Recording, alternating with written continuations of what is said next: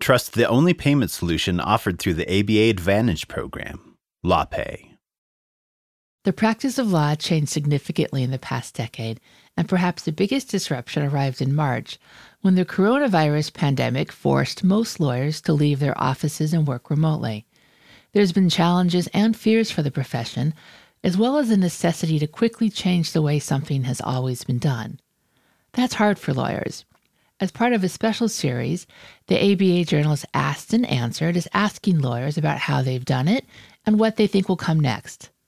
I'm Stephanie Francis Ward, and my guest today is Jeff Fisher. He's an attorney who has argued numerous U.S. Supreme Court cases and is also a Stanford Law School professor, where he directs its Supreme Court litigation clinic.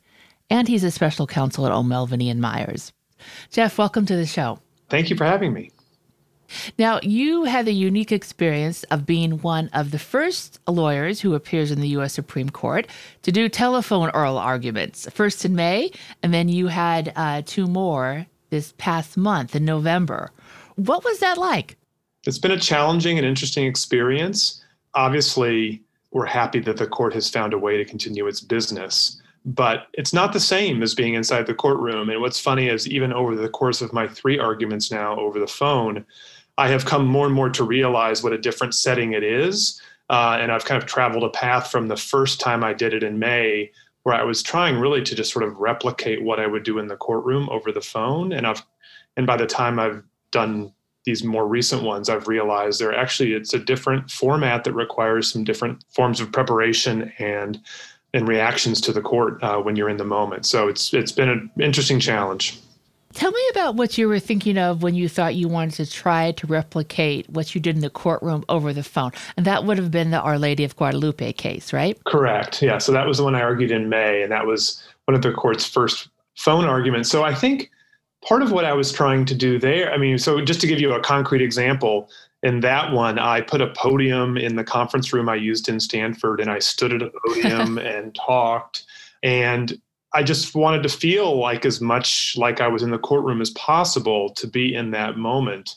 But my later ones, I've sat at the table and had notes in front of me in a way that I would never do standing at a podium. So that's just one little concrete way where I've changed what I've done, kind of realizing the different format. And I think, I'm sure we'll talk about this more, but more fundamentally, I think the biggest difference between the two formats is the court's one-by-one questioning as compared to the more free-flowing conversation that happens inside the courtroom. And I think that requires kind of different preparation and different handling of the questions.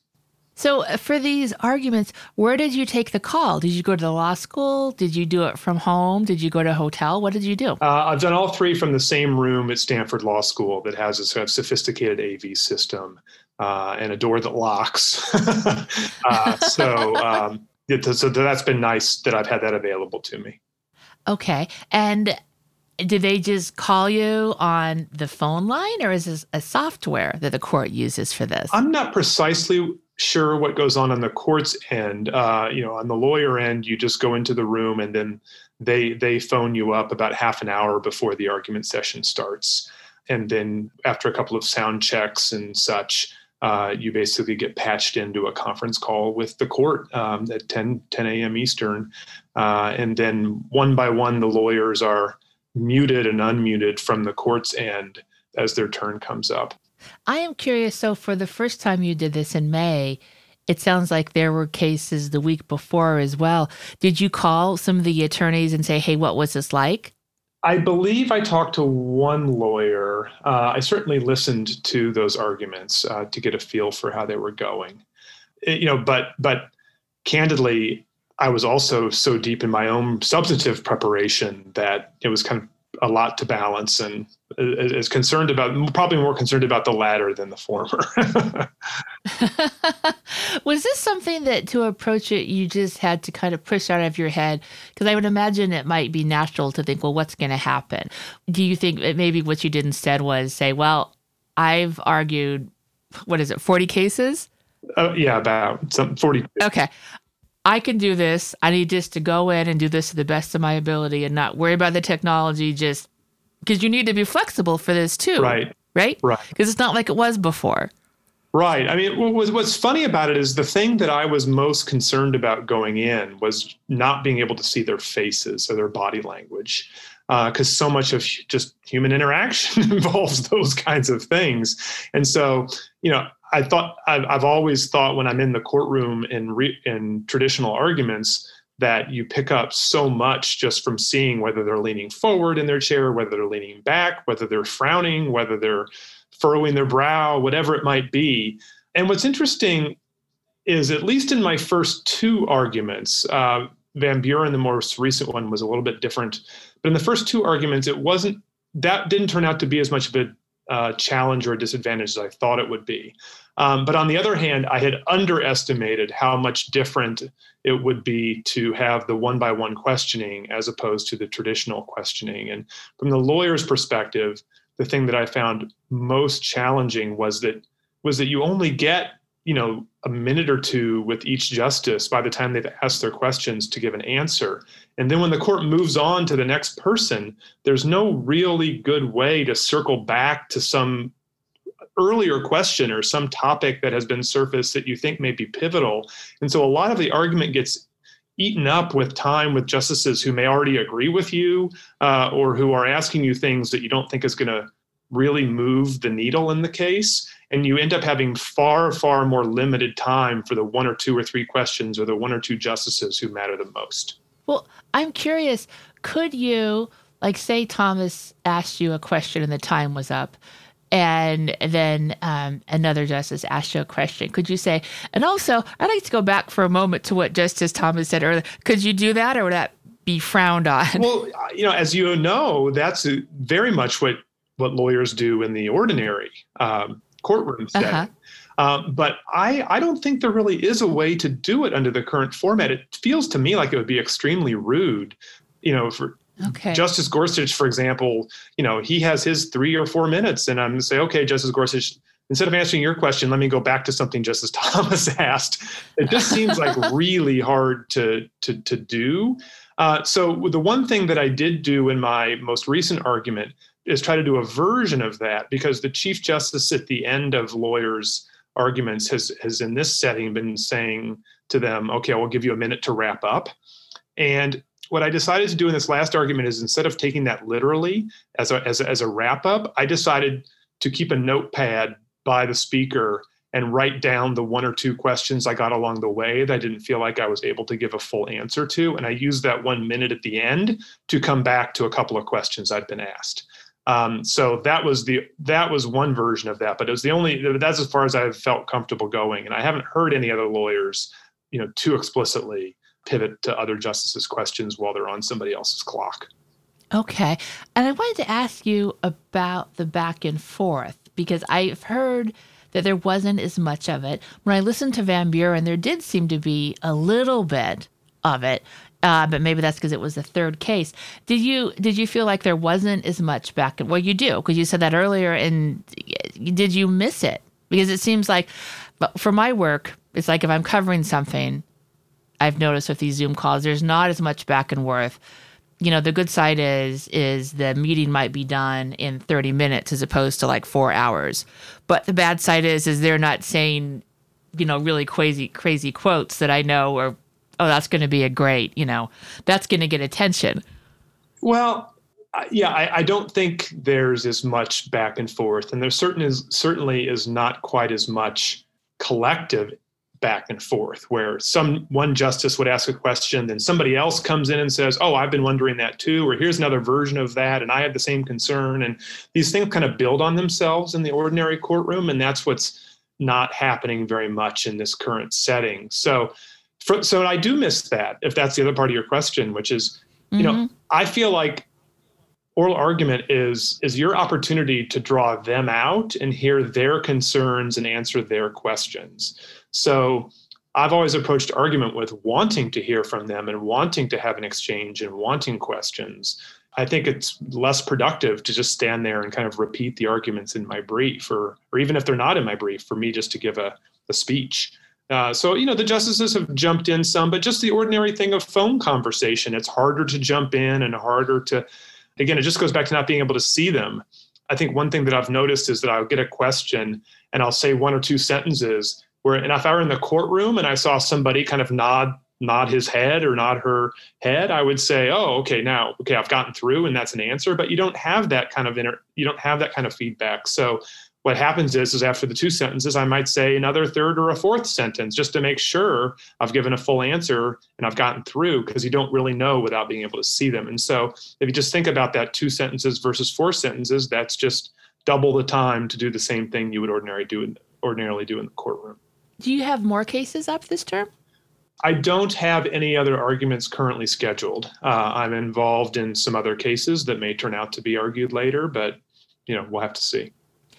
Do you have, after your experiences with the 3, do you have any advice on how to, since you can't pick up on body language on the phone, do you have advice on just how to get a sense of how things are going through the phone when you can't see the justices?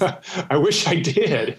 I don't know. I found what's interesting, and I think I sort of adverted to this earlier, is that the first 2 arguments I did were ones that I'd say more traditionally, the justices landed more in their kind of traditional ideological places by and large on the argument.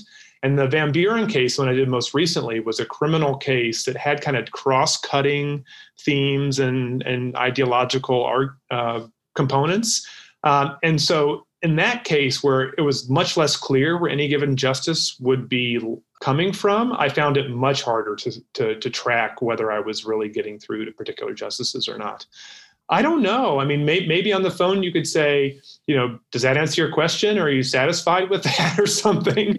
And try and draw them out. I mean, there was always that feeling of decorum and who's in charge, and it's not you.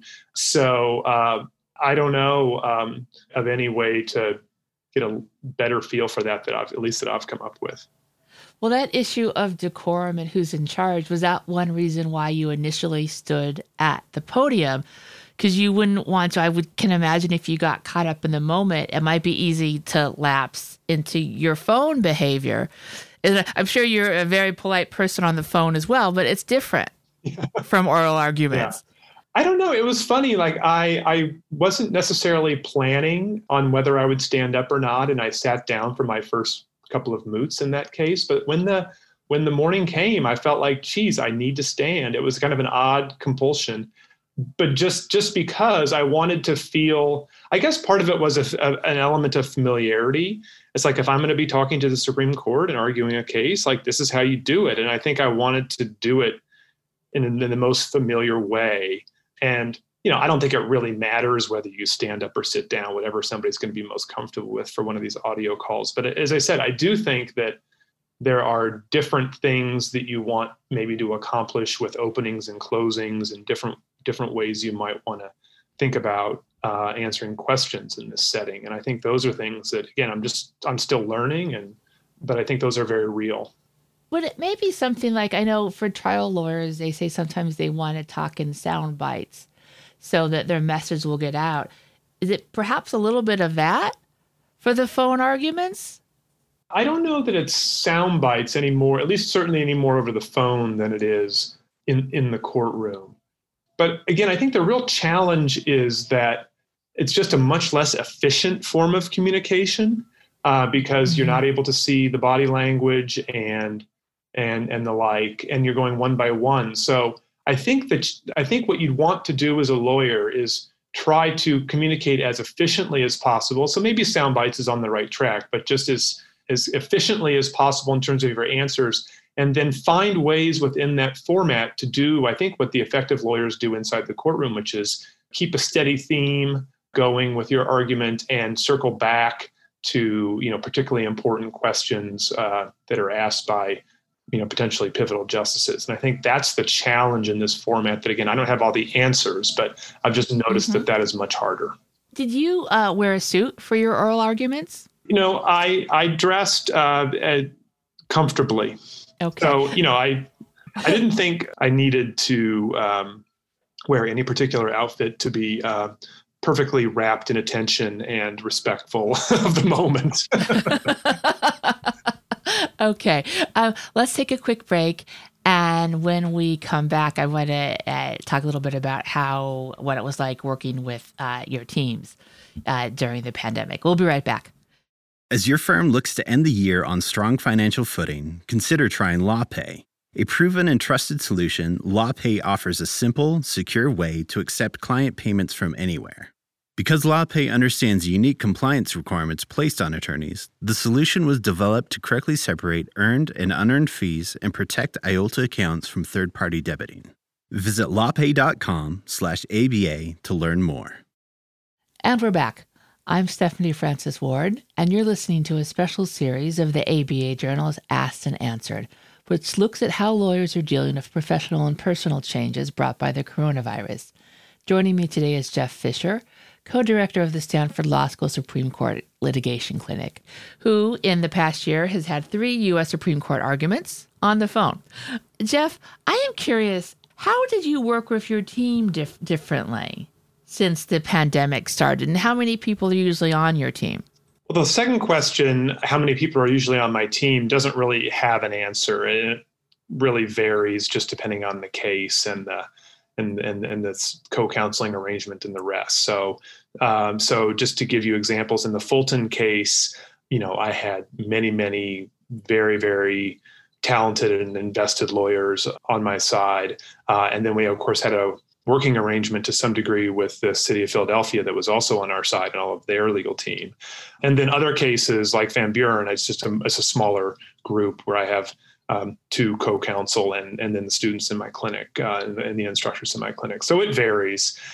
A couple things that we've done differently with my teams, though. One is just starting with the moots. Again, you want the moots to prepare you for the argument.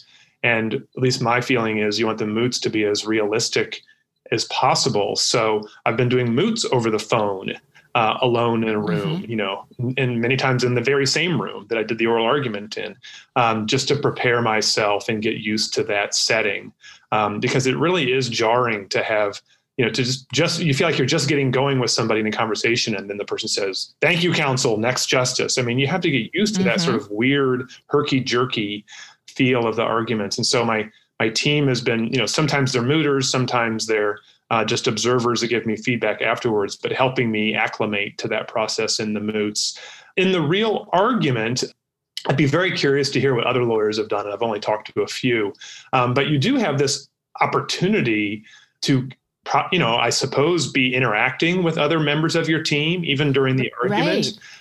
Right. And, I thought about that, and of course, there's also the sort of public health component of, how many people can be in a room and together to do this in a safe way. But even when you get past that, I just got nervous that would be too distracting for me to be, I could be on mute, just talking to people, when the other side was going on. I could be texting, or I could be, who knows what I could be doing. And that's different. I don't know if anybody's been doing that. I bet you maybe some people have, but I just felt like that would be too distracting for me. And it's too important for me to listen to the justices and the lawyer on the other side before I go and kind of get into the flow of that argument and hear what they're saying and what's being surfaced. So I kind of walled out everything the way I kind of really would have done in a courtroom.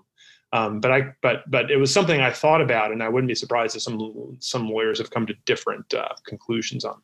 Well, could your team listen remotely in real time? Sure. When the oral arguments were being okay? Yeah. So I had in a couple of the arguments, I had one other person in the room with me, just as kind of a fail-safe.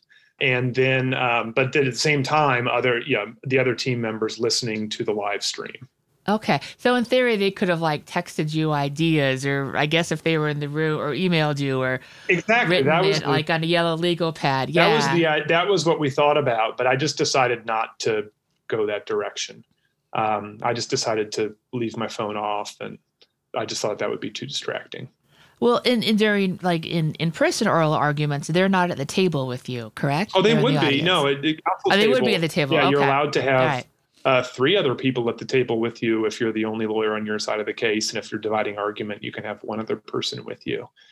So in a sense, it's actually a little bit my way of doing these phone arguments was a little bit more detached from my team, because normally I would have at least one person sitting next to me that we might pass a few notes back and forth. But I didn't know a way to do that without opening a can opener to, as I said, potentially much more distracting. Yeah. What was it like? Because you're not traveling from Palo Alto to Washington, D.C. Yeah. You get to stay home, but still that process of getting ready to go and getting your haircut and your suits ready and walking up the stairs, that's all part of the process. For sure. Right? No, that's been a really interesting set of things. I mean, and it goes even to like not even the day of argument, because my kind of prep system that I have more or less fallen into, typically involves starting to prepare in California and then at some point flying to Washington, D.C. several days in advance, and then maybe doing another mood or two in D.C. and getting to kind of going through this routine. And I even joked to somebody that like the 5-hour plane ride, which typically would happen 4 or 5 days before an argument, where I would just sink into the material for like 5 uninterrupted hours. Sure, I didn't even realize what an important part of my preparation the airline travel was.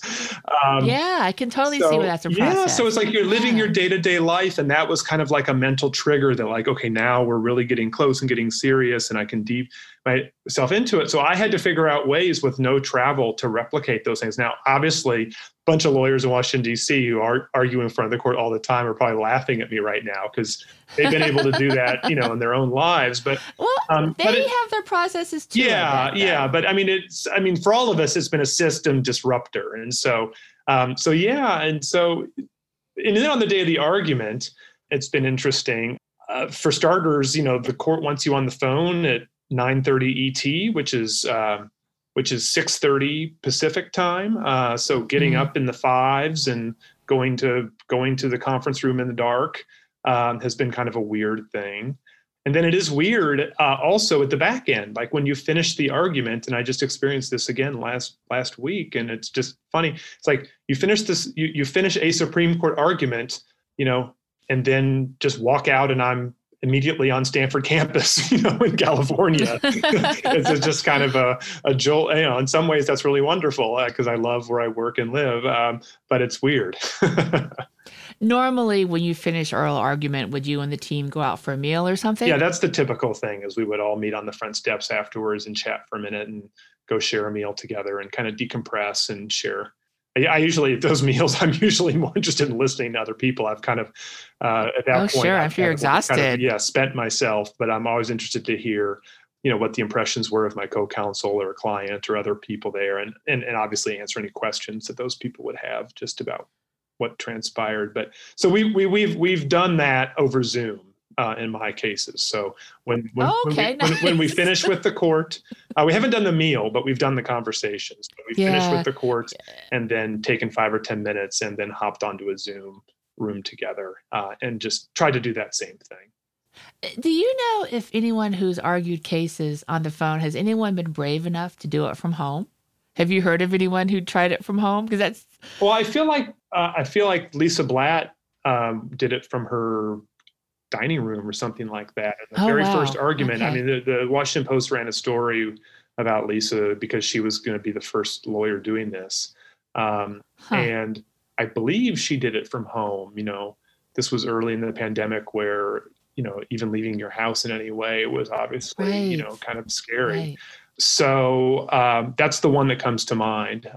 But would bet maybe there are others. I don't know. I have 2 kids at home doing school and everything, and well, your wife's a professor too. Yeah, right? For those reasons and others, I thought it would be safer to get somewhere else. I understand completely. I think many of us would be happy to go somewhere else at some points. Let's shift gears a tiny bit. I mean, we're still talking about your Supreme Court work, but I am curious with your students, what's the process like of teaching them to write remotely and make oral arguments? So the writing works pretty well. Obviously all of us would rather be in the classroom, and there's very meaningful things that are lost when you're having to do it over Zoom.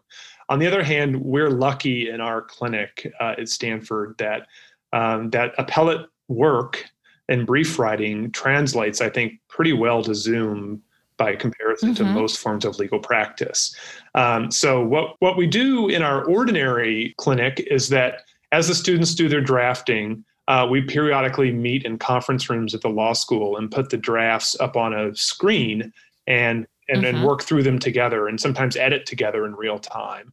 And that translates pretty well to Zoom because we can do a screen share and have our faces on the side and then do a screen share of the brief and somebody has control of the keyboard. And so we do pretty much the same thing over Zoom in the clinic, which is just edit the brief together and talk about why is this argument before the other argument, or why is this citation the one we want to use, and everything in between over Zoom and doing the screen share format. So it works, again, reasonably well. And how about oral arguments? You mean the preparing or the doing or? Doing. Do you teach that as well? Well, the students obviously cannot do the arguments in our cases, which makes us different than most law clinics at Stanford and other places. So the oral argument teaching is really through the preparation for the cases like we've been talking about, where the students are. And so what we would do with our students is they're participating. All the students in the clinic would watch the moot over Zoom. And then when we have the conversation afterwards about, feedback and suggestions and such and strategic conversation, the students participate in that. And so again, it's kind of similar to what they would normally do, which is, the students are essentially, particularly the ones working on the case, they're essentially co-counsel on the case. Okay. And I'm curious, after your oral arguments wrapped up and you chatted with your team about how things went, were there things that you learned from some of your students or maybe some of the young lawyers about the process? Because people under 30 have spent so much more time online in their lives than we have. No, that's definitely true.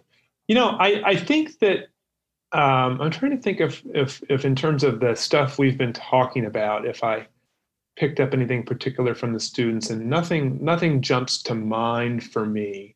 But certainly for every argument I do, the students are, pivotal in all the substantive preparation and all the answering. And in some ways, I often think of our students as really good proxies for the Supreme Court justices' clerks. And in fact, some of them are lucky enough to become clerks a few years later. And so all the way through our work and preparation, if I hear a student saying, look, I don't really understand this, or this isn't working for me, and here's why. One reason I take that really seriously is I think, maybe the law clerks will have the same issue.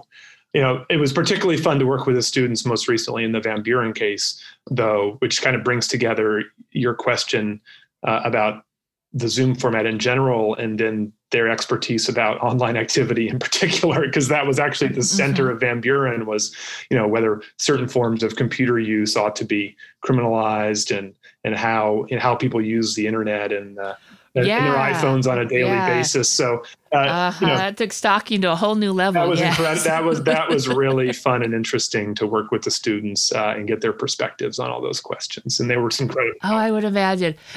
Do you want to chat about that? Because I think it's an interesting case. Essentially, it was a police officer who was accused of searching on people's license plates, right? And do you want to go ahead and just tell a little bit about? I think it was a very interesting case. Well, sure. Right. So there's a statute called the Computer Fraud and Abuse Act, which everybody agrees prohibits computer hacking. But the question in this case was whether it goes further to prevent misuse or misappropriation of information from computers. And so the government put forth a theory that would say that even if you're authorized to access information on a computer, if you do it for an improper purpose or in violation of the terms of service of that website, you're at least potentially held liable under the CFAA. And so, one thing any lawyer would do in any case is say, okay, the rule the other side is propounding sounds pretty broad. Let's think about what it would sweep in. And so that's where the students really came in to say, gee whiz, we use online dating profiles to find potential dates, and the terms of service of those websites might have some rules that we're breaking along the way. And we talked about how our class syllabus tells them in writing, you can use the internet during class sessions for class purposes, but not for personal reasons. And, not to suggest that any of my students might have committed federal crimes during the fall, but it's possible, I think, that during some of our lectures or conversations, a student went on Amazon.com or something. And so just spinning all those things out, which is partly kind of, I guess it's fun, but it's serious work. And when you have these cases that involve technology and other sort of emerging trends in society about culture and use of information, I just found it so important and so helpful to have students along with me, bringing their perspective and insights to those questions. So everyone is hoping that these vaccines will be available soon for many people and things will get back to normal in the next year. But do you see any cases getting teed up for the U.S. Supreme Court that are COVID related?